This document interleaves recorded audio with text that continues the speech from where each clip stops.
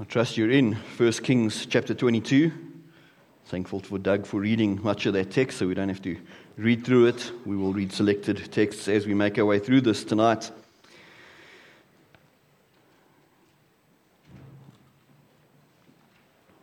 First Kings 22. Well, as you're making your way there, if you're not there yet, last month in Pennsylvania in the United States, an explosion at a chocolate factory killed 7 people. And a lawsuit filed just a few weeks after that happened claims that the factory owners must bear some responsibility for this because they had ignored warnings of the impending disaster. About 30 minutes before the explosion, one of the workers had reported smelling gas, and according to the lawsuit, the management did nothing. Well, investigations are ongoing, but it will prove to be a sad, though not unprecedented, reality if indeed warnings had gone ignored. Humanity has a long track record of ignoring warnings of impending judgment and suffering the consequences.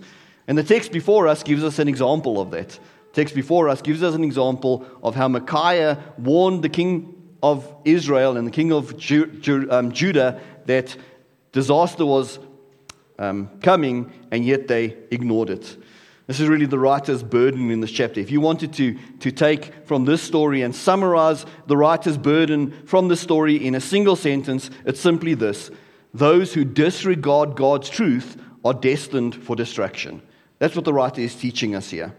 And by recording the showdown between wicked King Ahab and a lesser-known prophet, our hidden figure for this evening, Micaiah, the writer contrasts a faithful response to God's truth with a series of unfaithful responses to God's truth. And then he shows us how God, in his truth, responds to those who reject his truth. Now, there's a lot here in these 40 verses, and we're going to move very quickly through them. Good luck for keeping up with the outline up there, Tyron. We'll see as we move along. The first thing we see here in verses 1 to 28, the first major section of this text, is what I've called the response to truth. The response to truth. Now, as I've said, the writer's major burden is to show that those who disregard God's truth are destined to be destroyed by it. And he sets up this lesson by showing us Ahab and Ahab's faithless prophets and Micaiah, a faithful prophet, all responding in different ways to God's truth. And in these 28 verses, we see at least 4 distinct responses to truth which happen here and which all too often happen in our own world today. The first of those in verses 1 to 6 is what I've called a flippant response to truth. Now again, we're not going to read all of these verses, but we see here a flippant response to truth in verses 1 to 6.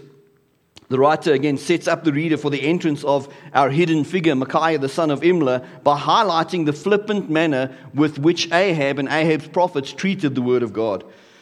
Israel's king Ahab and Judah's king Jehoshaphat, they had formed an alliance by marriage. Jehoshaphat's son had married Ahab's daughter, and so these two nations were allied to each other, which wasn't a great thing in the first place, but it is what it was.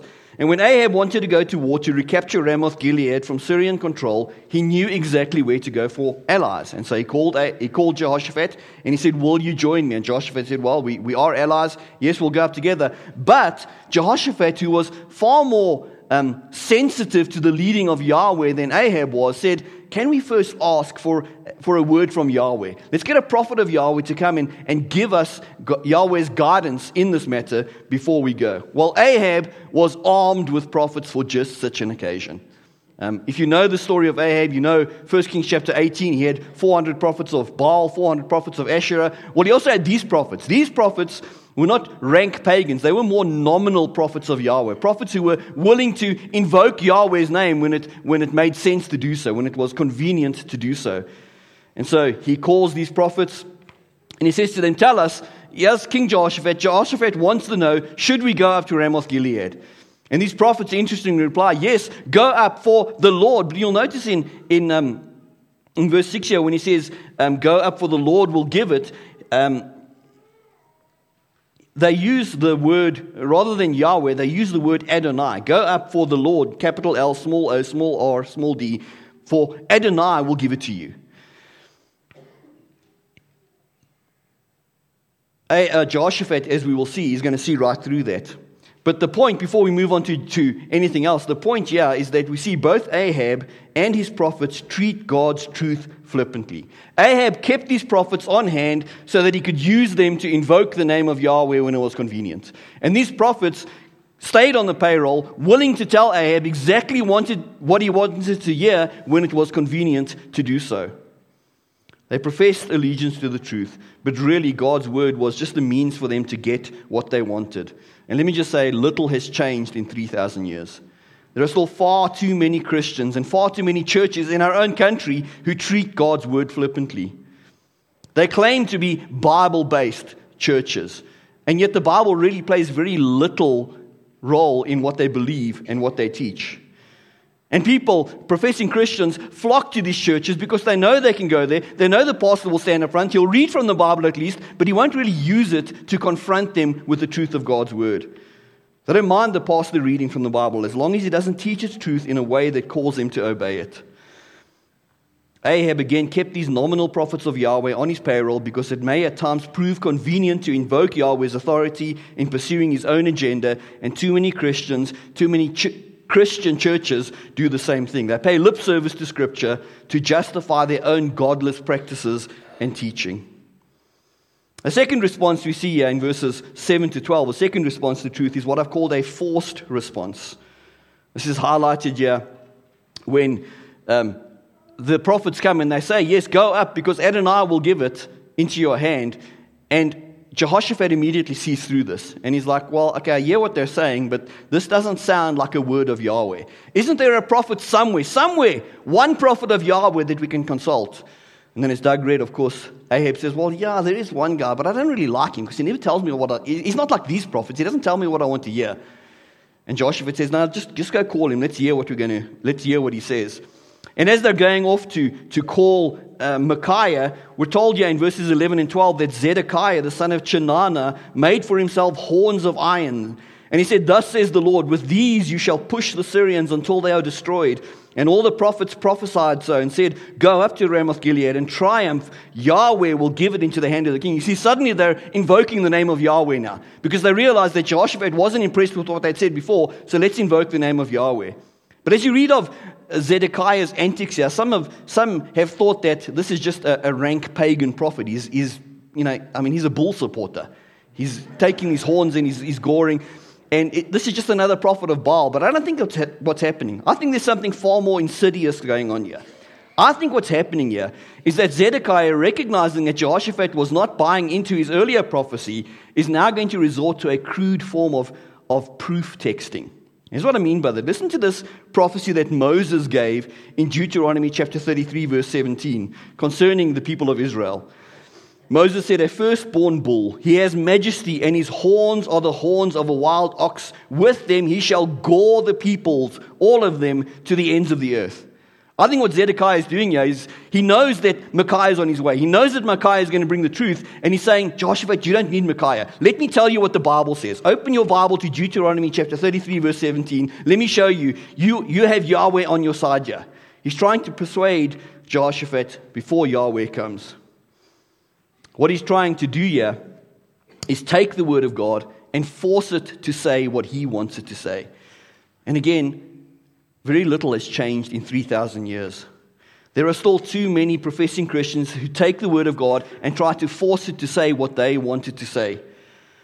The world is filled with people who just proof text to force God's word to say what they want it to say. Their cars are protected by Psalm 91. They appeal to Proverbs 29, verse 25, which says, whoever trusts in the Lord is safe. And they claim this as a promise that nothing bad can possibly happen to me. Because I trust in the Lord, I'm safe. Now, let me just say that, of course, Christians and Christian churches want to appeal to Scripture in support of what they believe and what they teach and what they do. But there's a very big difference between quoting Scripture in its proper context after doing sufficient study and just taking a verse at random and using it to support what you want it to say. That's what's happening here, I believe. And so we see a forced response. A third response from these prophets or from the story is what I've called a faithful response to truth. a faithful response. We see this in verses 13 to 23. And we come here to the highlight of the story. In verse 13, the messenger who went to summon Micaiah said to him, "Behold, the words of the prophets are with one accord favorable to the king." Everyone's telling the king exactly what he wants to hear. Let your word be like the word of one of them. Tell him what he wants to hear. Speak favorably. But Micaiah said, "As the Lord lives, what the Lord says to me, that I will speak." Micaiah is the only character in the story who shows full fidelity to the truth of God and willingness to suffer for it. Even Jehoshaphat gets it wrong at some points in the story. But Micaiah understands something that Ahab didn't. Micaiah understands something that Ahab's prophets didn't. Micaiah understands that the prophet is subject to the word of God. You see, Ahab kept these other prophets on hand because he assumed that the prophet could determine the word of the Lord. Micaiah realized prophets cannot determine the word of the Lord. Prophets can only reveal the word of the Lord. And so what the Lord says to me, that I will do. We need to have the same attitude as Micaiah. Again, too many professing Christians assume that they stand above God's word. They'll submit when they agree with God's word, but the moment that God's word contradicts them, well, then I am in authority. I will determine what is right. I will determine what is wrong. Ahab comes, or Micaiah comes to Ahab, and initially he plays a bit of a game with Ahab. And he comes before Ahab and he says to Ahab, "Yeah, go up. Yahweh will give it into your hand." And Ahab realizes, hang on, this is not looking good in front of Jehoshaphat. This guy's sounding a little bit too sarcastic right now. And so he says to him, no, Micaiah, how many times have we done this before? Just tell me, what does Yahweh say? I'm interested in knowing what Yahweh wants me to do because that's what I'm going to do. And so Micaiah says, fine, you want to know what Yahweh says? Let me tell you what Yahweh says. He says in verse 17, "I saw all Israel scattered on the mountains as sheep that have no shepherd." In other words, you, Ahab, are the shepherd. As the king, you are the shepherd of Israel. But if you go to war, Israel's going to be without a shepherd. You're going to be killed in war. And interestingly, these have no master. Let them return to his home. Let each return to his home in peace. When you die, that'll mean peace for Israel because you're the one that has brought so much trouble to Israel. Ahab immediately complains to Jehoshaphat, "See, I told you this guy never says anything good about me." And then Micaiah continues and he says, "In fact, Ahab, let me tell you something else. I know that you're not interested in obeying God's word." And he launches into this vision that he had with the Lord sitting on his throne and the angels before him and the Lord looking for a way to deceive Ahab, to get Ahab to go up to Ramoth Gilead and to be destroyed. We see that we read that story. What we see here, what I want to focus on here, is that Micaiah's attitude to the truth is the one that we should emulate.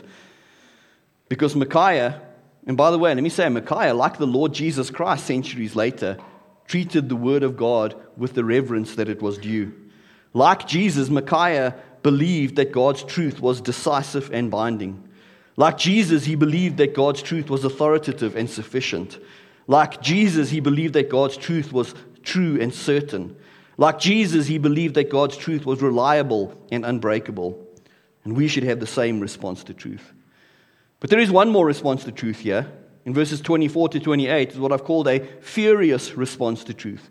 Because as soon as Ahab and Ahab's prophets hear what Micaiah says, they respond angrily. And Zedekiah physically assaults Micaiah. And Ahab goes and has him cast into prison with meager rations of food and water until I come back and I show Micaiah that he was wrong.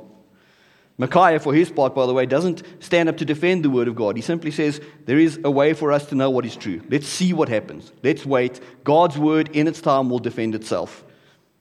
He knew that God's truth would vindicate itself at the end.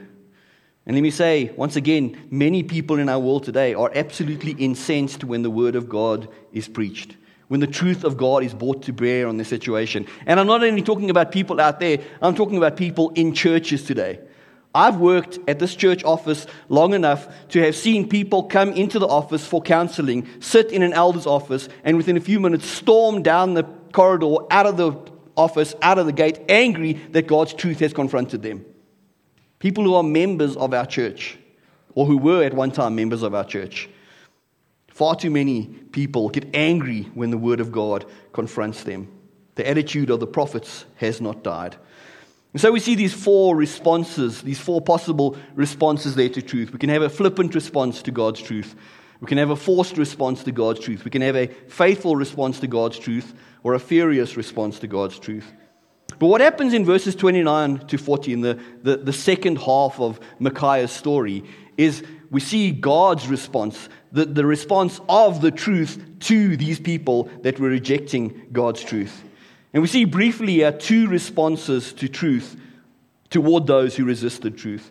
And the first of those, again, we don't have time to read all these verses, but the first of those is what I've called a fulfilled response, or the fulfilled response to truth. In other words, God's word was fulfilled. Now, it's fascinating as you read the story. Ahab was a great friend.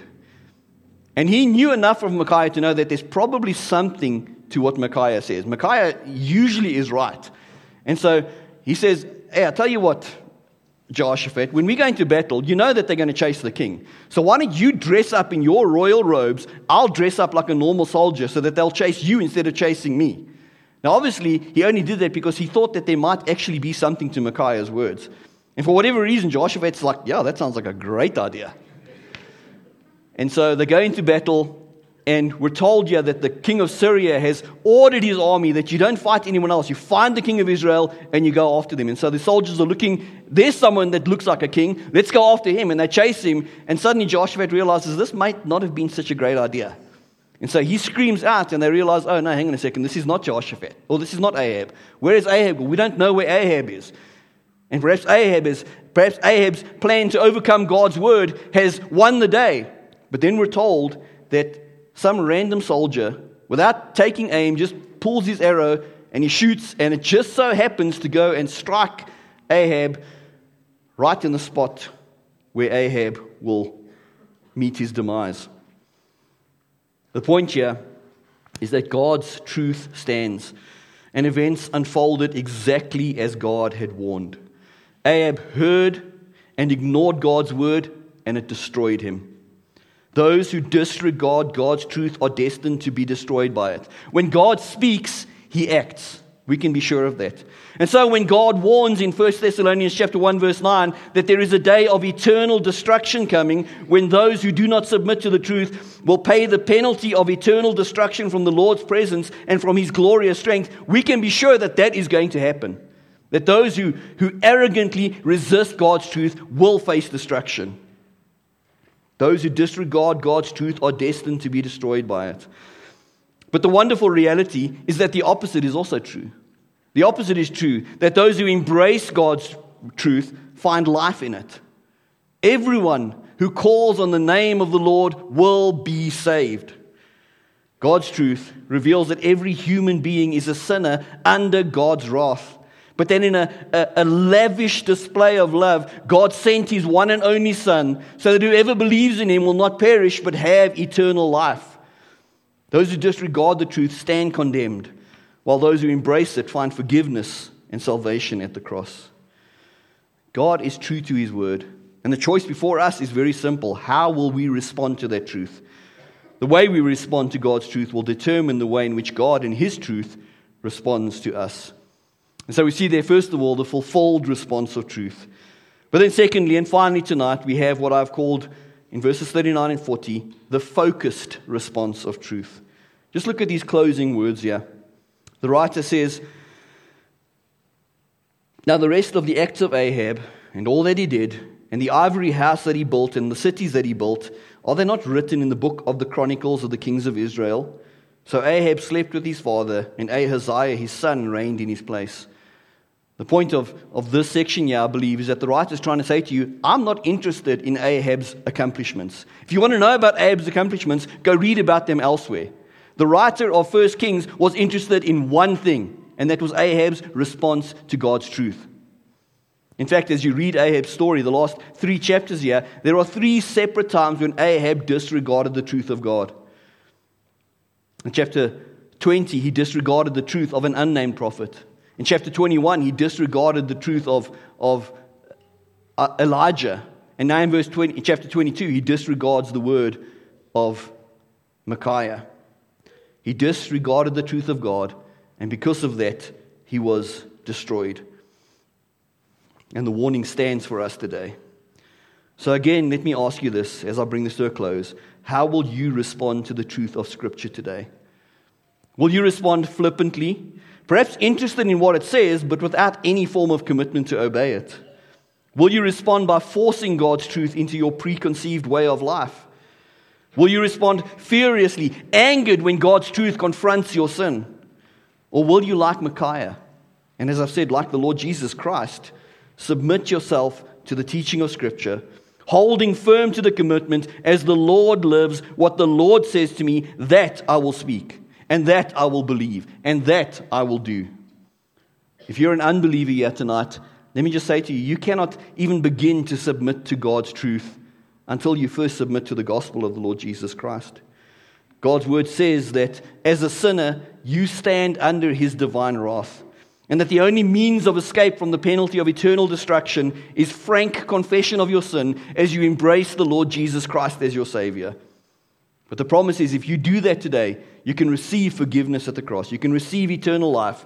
And then together, we can commit to walking in glad and humble submission to the authority of God's word.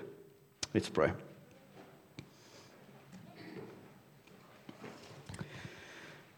Father, we thank you for the truth of your word, and we ask that you would just now take it, apply it to our hearts, enable us to obey it this week. We ask in Jesus' name. Amen.